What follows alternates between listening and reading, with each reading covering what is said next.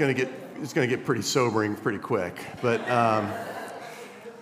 Christianity has a messaging problem. Over the past 6 or 7 years, we've seen many Christians rally around a person, but not necessarily the person of Jesus Christ. Many Christians have gotten passionate about a message, but it's not necessarily the message of the good news about Jesus.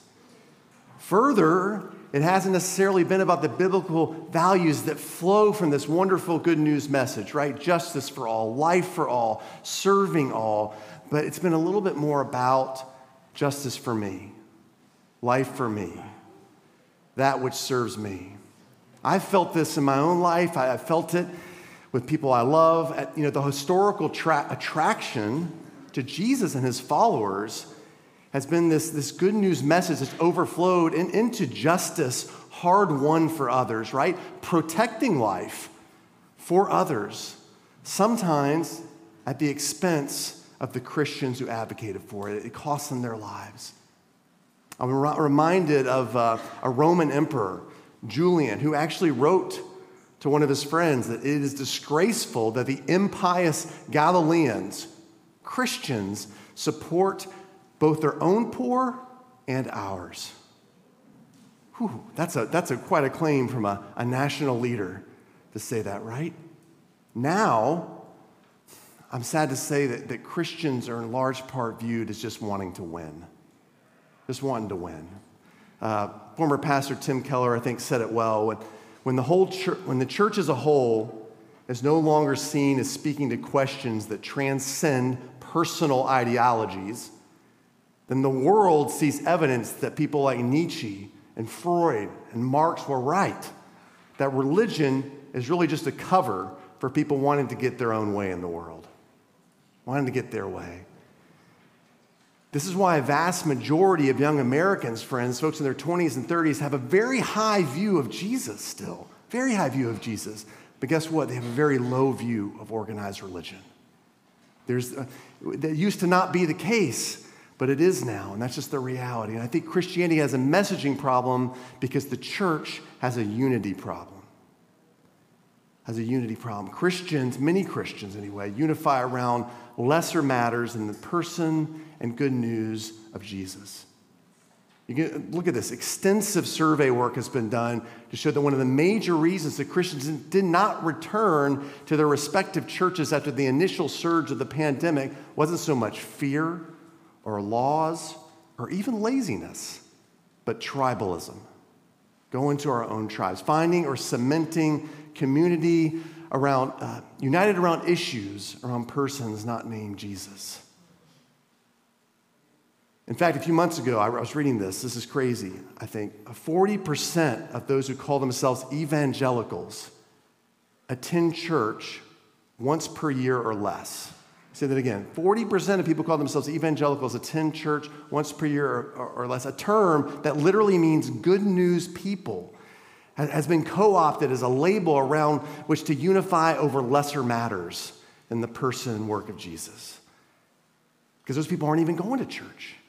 But that's how they identify. Not too long ago, I heard from a dear friend in the Cayman Islands who's long since moved back to America, to D.C., a well-regarded, theologically conservative black pastor who said about the last few years, my entire relational landscape has been rearranged. I've had 20-year friendships completely just blown to the wind. I've grieved over this, he said. Now, that's pretty sobering, right? Some positive news. I don't know anyone here who elevates, in this church, who elevates their ideology or lesser matters above Jesus in relationships. And I can say that genuinely. I love that about you guys. And I just want to praise that in you. Now, I'm not going to lie. Sometimes some of y'all come close. And when I hear coded language about why these are my kind of people, it worries me as your pastor when we start talking like that, or when I start talking like that, right? But it's never risen to the level of unifying around lesser matters in the person and work of Jesus. And I hope and I pray, and I'm going to continue to exhort that we stay that way, because unity, it's gained slowly, but it's lost quickly, right? And we know this from experience, from something someone says, something they do, we just lose it. All trust goes away. And while every word in the Bible is true, not every word in the Bible is written in all caps. You know what I'm saying? You gotten emails from people, right? Or seen social media posts where people write in all caps and you ask the question, why are you shouting? Right? And sometimes we treat the Bible that way, like everything is all caps all the time. And as we'll see this morning, Paul lowers the temperature in the room using a word that I don't hear Christians use often enough, and that is the word opinion. Yes, the Apostle Paul uses the word opinion in the Bible. So turn with me, if you would, in your Bibles, or turn on your Bibles, to Romans chapter 14, verse 1. And there's Bibles available to you underneath your seats if you don't have one. If you don't have a Bible at all, we would love for you to take home a Bible from us. Let it be our gift to you. Romans chapter 14, verse 1 in the New Testament, kind of towards the end of the Bible. Romans 14, verse 1. We are coming down the home stretch of our series, Big Words for Living. This early Jesus follower named Paul uses clarifying words that help us figure out how to live in response to the freedom and liberty he's given us in Jesus Christ.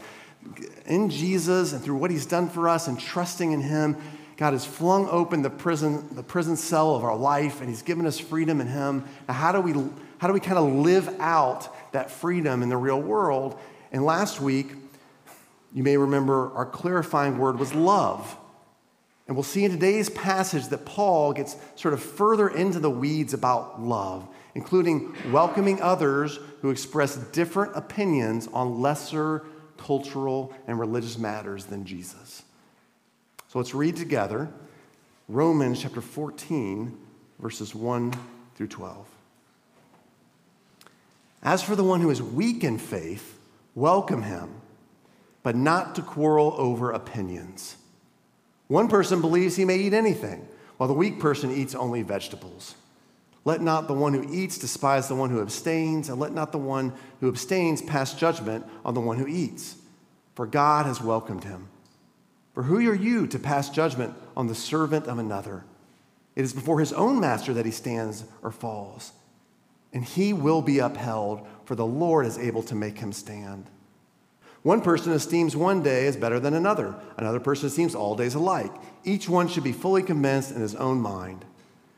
The one who observes the day observes it in honor of the Lord. The one who eats, eats in honor of the Lord, since he gives thanks to God, while the one who abstains, abstains in honor of the Lord and gives thanks to God. For none of us lives to himself. None of us dies to himself.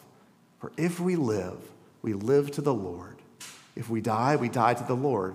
So then whether we live or whether we die, we are the Lord's. For to this end Christ died and lived again, that he might be Lord of both the dead and of the living. Why do you pass judgment on your brother? Or why do you despise your brother? For we will all stand before the judgment seat of God, for it is written, as I live, says the Lord, every knee shall bow to me, and every tongue shall confess to God. So then each of us will give an account of himself to God. Therefore, let us not pass judgment on one another any longer. Sorry, we'll stop there. So then, each of us will give an account of himself to God. This is God's word. So let me give you some context here. There's a debate on the nature of this division in the Roman church between those Paul calls the strong and those Paul calls the weak, right? Quote unquote. You heard those terms, right? You following with me so far? Without getting into the sort of details of all the different debates, I've adopted the view that most of the strong are Roman citizens who identified positively with Rome and the Roman culture, and have adopted the full measure of God's liberating grace in Jesus Christ. They have said yes to grace, we love this, and we also we're cool with the culture. Whereas most of, quote unquote, the weak are likely non-Roman citizens with lower status, who thus probably gravitated a little bit more towards that extra measure of devotion, making them feel more secure, like a Jewish diet, observing certain Jewish days and Jewish feasts, which help them feel more secure. Makes sense? So this jives historically from what we know about Rome, where citizenry versus being a non-citizen was a bigger deal than in other outlying provinces where Paul also wrote. But here he's writing to Rome. It also jives sociologically. I was talking to a missionary friend of mine in Honduras. He's been there for years, and he's married to a Honduran. He says the poor among whom he ministers are far more dedicated in matters of church life, but he says they're also usually more prone to legalism, even superstition in this context. Whereas the wealthy among whom he ministers feel far more comfortable with a message of grace and of liberty and of freedom, partly, he says, because they want to be free to enjoy their wealth, right?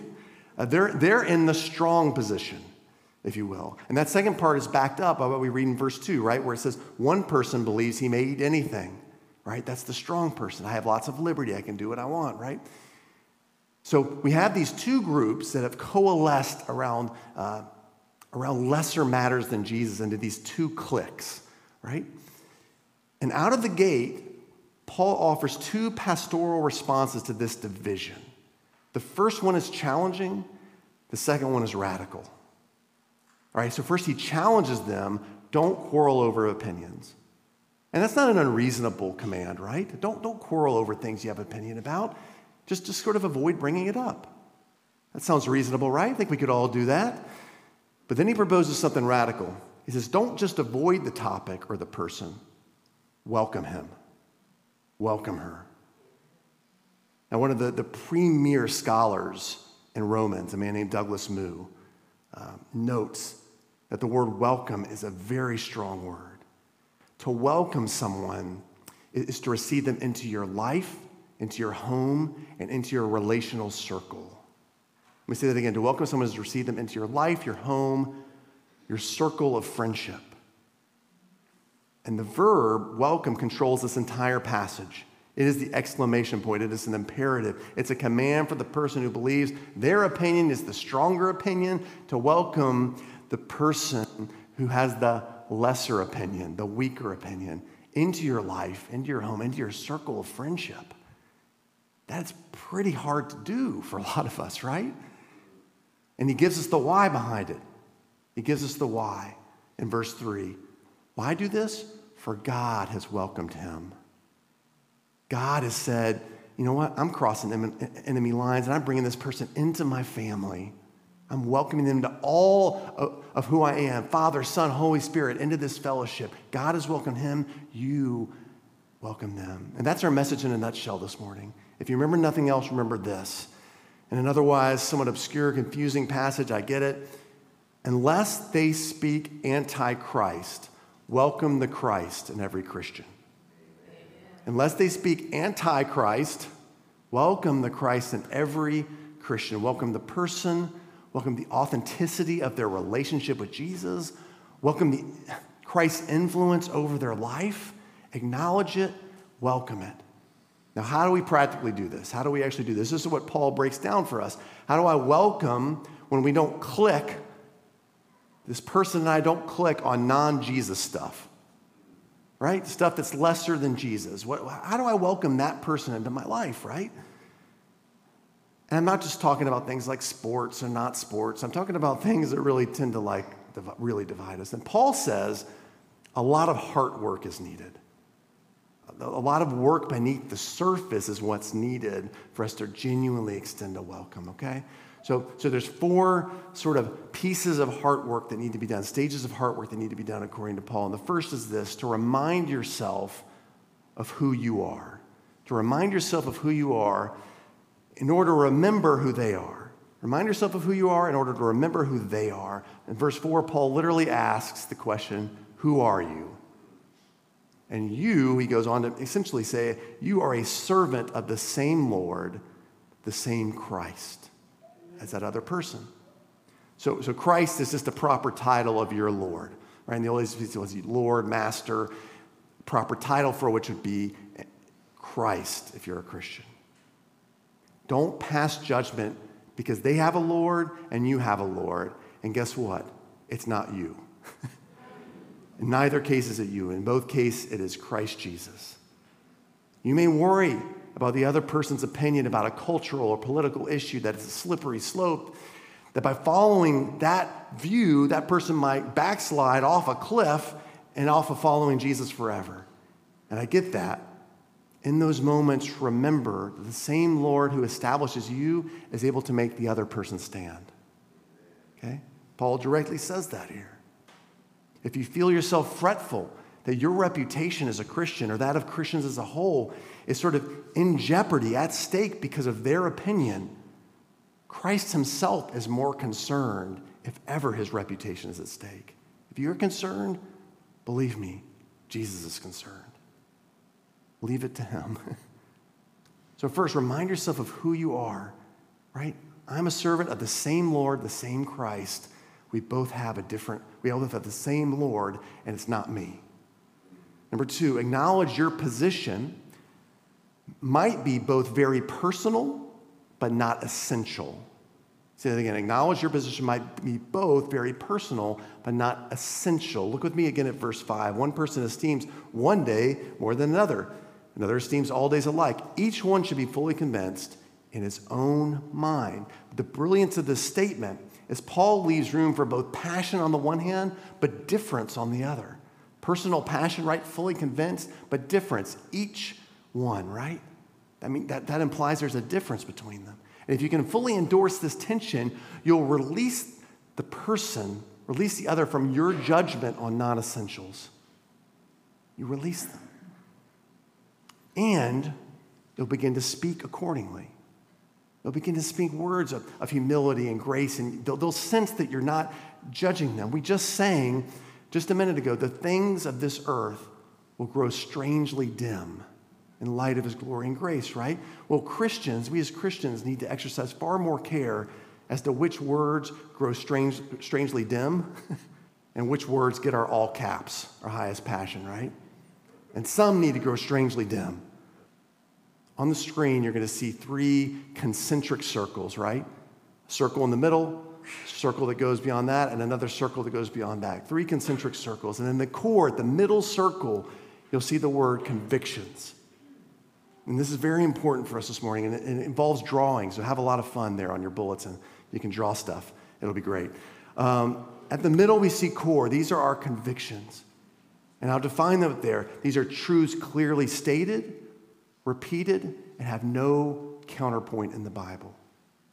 In other words, these are the all caps things. For example, our salvation, knowing God forever and being saved from death and sin, is by grace through faith in Jesus alone. Right? These are things that are unequivocal. These are essentials. These are convictions we have, right? That the Bible is the final authority to our lives. Right? That there's a Father, God the Son, God the Holy Spirit. These are things that are repeated multiple times, and there's not really contradictions or counterpoints to them in the Bible. Yes, all caps. And next you're going to see the next ring out is the middle ring is persuasions. These are truths that are mostly clear, repeated, but they have a counterpoint in the Bible. Like Bible says one thing here, says something that seems to say something different over here. Okay, these are persuasions. And then you're going to see in the outer ring, opinions. Opinions are the things we should hold most loosely to. These are principles which we choose to connect to truth, but they're neither clear, they're not repeated. They're just things we think based loosely on Scripture. Does that make sense?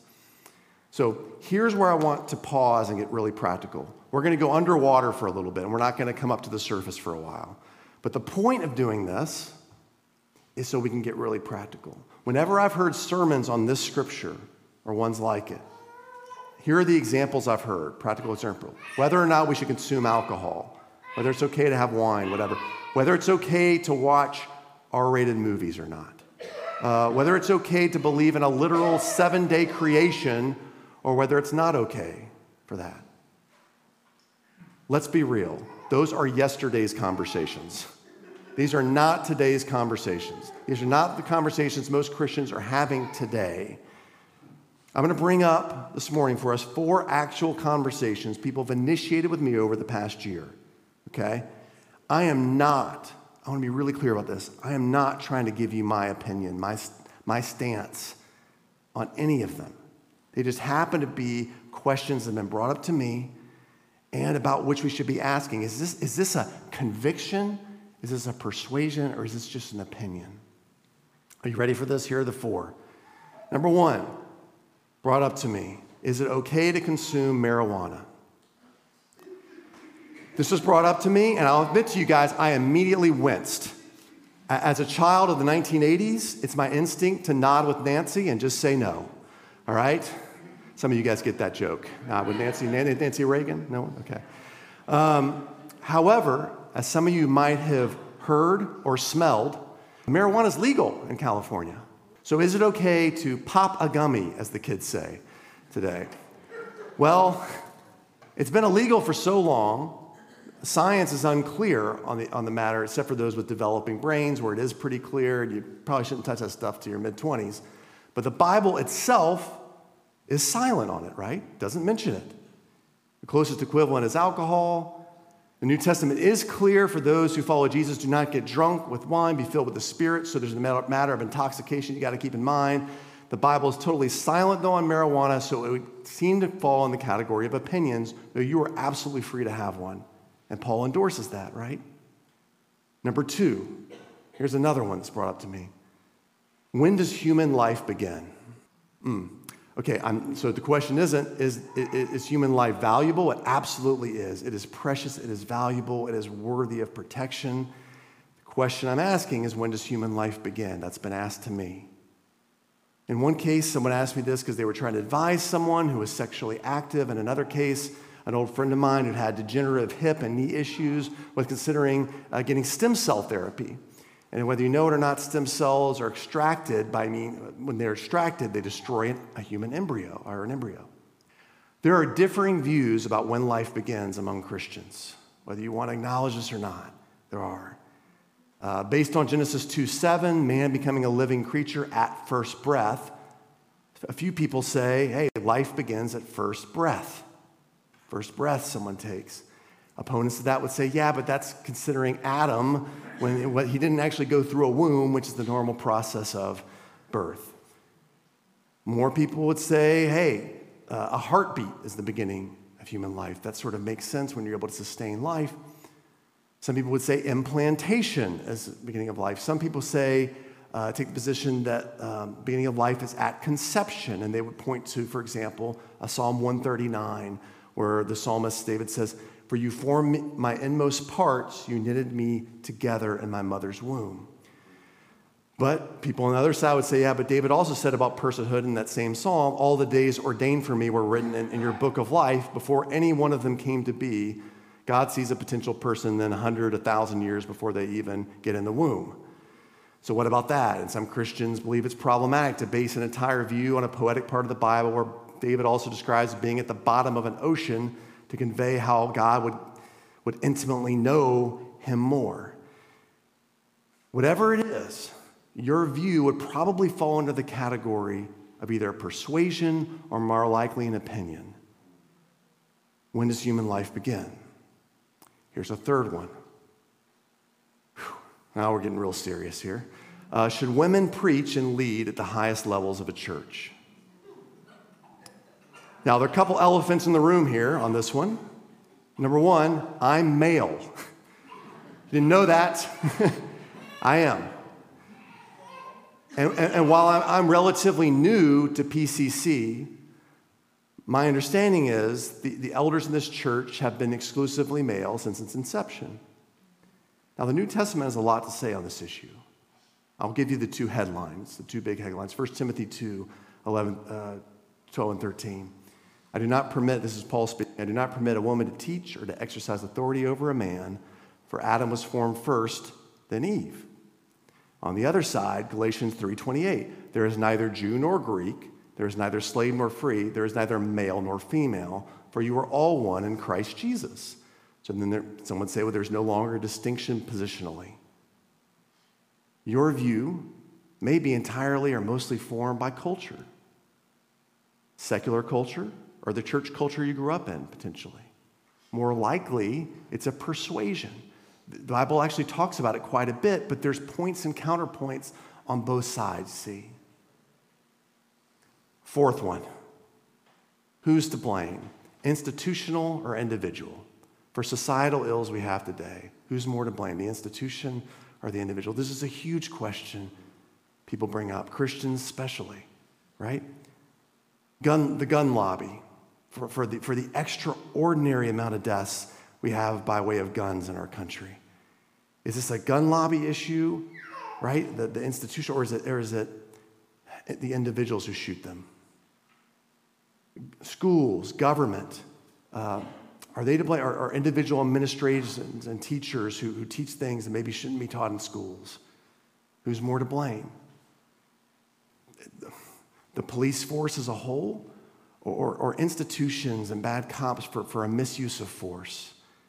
In the case of Catholic or Southern Baptist abuse, is the institution to blame, or is it individual leaders that are to blame? These are questions people are asking, and the Bible says, on the one hand, we have individual responsibility. It says that we all, like sheep, have gone astray. Each of us has turned to his own way. The prophets, though, frequently indict institutions in places like Ezekiel 34, where they blame the institution of the priesthood. The prophet Daniel prays and takes responsibility for the corporate sin of a nation, even though he himself did nothing wrong. Who's more to blame, the institution, the individual? Well-meaning Christians could be persuaded one way or another. Does this make sense?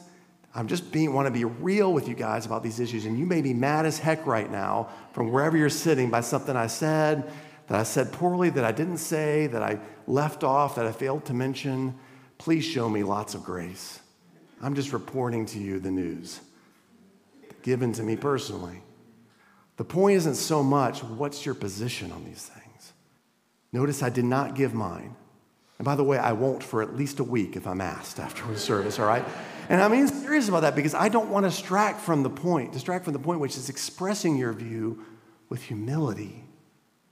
You know, I'm persuaded towards this view, and here's why. But there are well-meaning Christians who are persuaded to another view. This is my opinion, but you know what? It's an opinion, and I may be wrong. Can you imagine what a difference that would make if Christians across the world would speak that way? Because you might be thinking to yourself, Ryan, you're talking about semantics and language, you're being so specific. Does that make a difference? It absolutely does. And I am praying for a speech revolution, that we exercise more care with our words. If we said things like, I'm persuaded of this, but there are so many other Christians who think differently. And this is just an opinion, I could be wrong. Imagine how the world would view us and how we would view each other. After all, Paul doesn't say to refrain from mentioning your opinion, but to refrain from quarreling over it. And we've done far too much of that, friends, haven't we? All right, we're coming back up to the surface, all right? Two more pieces of heart work Paul says to do to help us welcome people who express something different than we might express that's lesser than Jesus. The third one is welcome your Lord into every part of your life. Look with me at verses 6-8. The one who observes the day observes it in honor of the Lord. The one who eats in honor of the Lord, since he gives thanks to God. While the one who abstains in honor of the Lord, gives thanks to God. None of us lives to himself. None of us dies to himself. We live to the Lord. If we die to the Lord. No matter we are the Lord's. Eating. Everything to which you give thanks, or everything from which you refrain. An opinion that I may have held for the last 30 years. Welcome the Lord into every part of your life. Every part of your life. And let him speak to every part of your life, right? Even things you may have held on to for decades, or the way you grew up. Let God speak into those areas. And if you do that, imagine how sad or just disappointed or frustrated you would be to be misunderstood by doing anything less by a fellow brother or sister in Christ. Welcoming the Lord in every part of your life makes it much easier to trust that your family members are doing likewise. Your attitude starts to change. I'm doing this. Wait a minute, others are probably doing this too. One final piece of heart work to help us genuinely extend a welcome to other people. Welcome the Lord into every part of their life. Welcome the Lord into every part of their life. Here's what I mean. Sometimes we get so frustrated with a family member who thinks differently about something that matters to us. Pray for them. Pray that person will welcome God in every part of their life. Not only will this soften your heart towards those people, you'll be acknowledging that God is a better judge than you.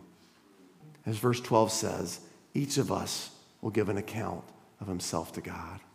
Let's pray. Father, I pray that we remain a church that welcomes the Christ in every Christian. That when people come through these walls, when we go out into the community, either way, that people would sense our welcome. That we welcome Christ, unless the person is anti-Christ, that we would welcome the Christ in each person. To believe that the relationship is genuine, that you're exercising influence over our lives, that you're at work in there, even as we express opinions or persuasions that are different than ours. May the things of this earth grow strangely dim, Jesus, in light of your glory and grace. And may people see that in our church and the churches throughout Sonoma County and all of California and all of this world. In Jesus' name we pray. Amen.